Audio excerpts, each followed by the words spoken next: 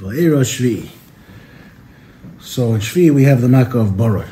In Pasuk Chaf Hey it says Vayacha Barad b'chol haaretz Mitzrayim eis kol asher basodeh. The Barad hit everything that was left out in the field. Me Adam v'ad behema eis kol esav hasodeh he got Barad, and all the grass. Veis kol eitz hasodeh, and also all the trees. The Brisker Rav is a Haggadah Shal Pesach l'Matay Kar from Reb Shlomo Levenstein. It's good to look over there. There's a whole conscious on the Makkahs of showing you how in the next week's parasha, right in the beginning of the parasha, it says that you should tell your children Eis Asher Hisalalti b'Mitzrayim.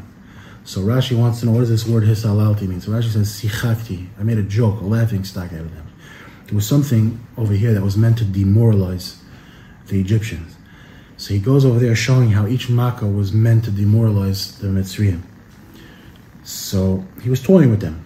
So over here he brings the Brisker Rav. The Brisker Rav says it's not like you imagined that Barad there was tremendous storm and rocks with fire in them were shooting down everywhere. It says very, very clearly where the Barad's going to go.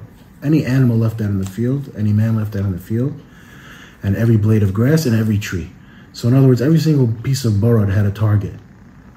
There wasn't wasted Barad that was missing targets, just crashing down.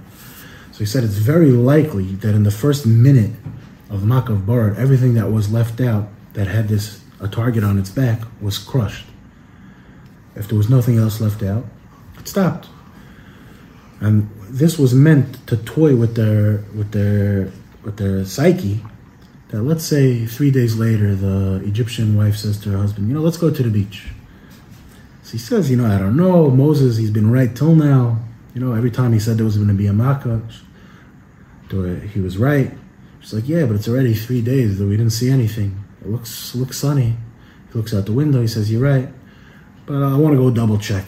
So he walks out the front door of his house to look up. The second his head comes out of the door, he's buried right where he stood. Right? So this was a way of Hashem was toying with them. Hisalalti, Sichakti, Hashem was making schik from them with the Makkahs to demoralize them. And that takes us to Parshas Boy.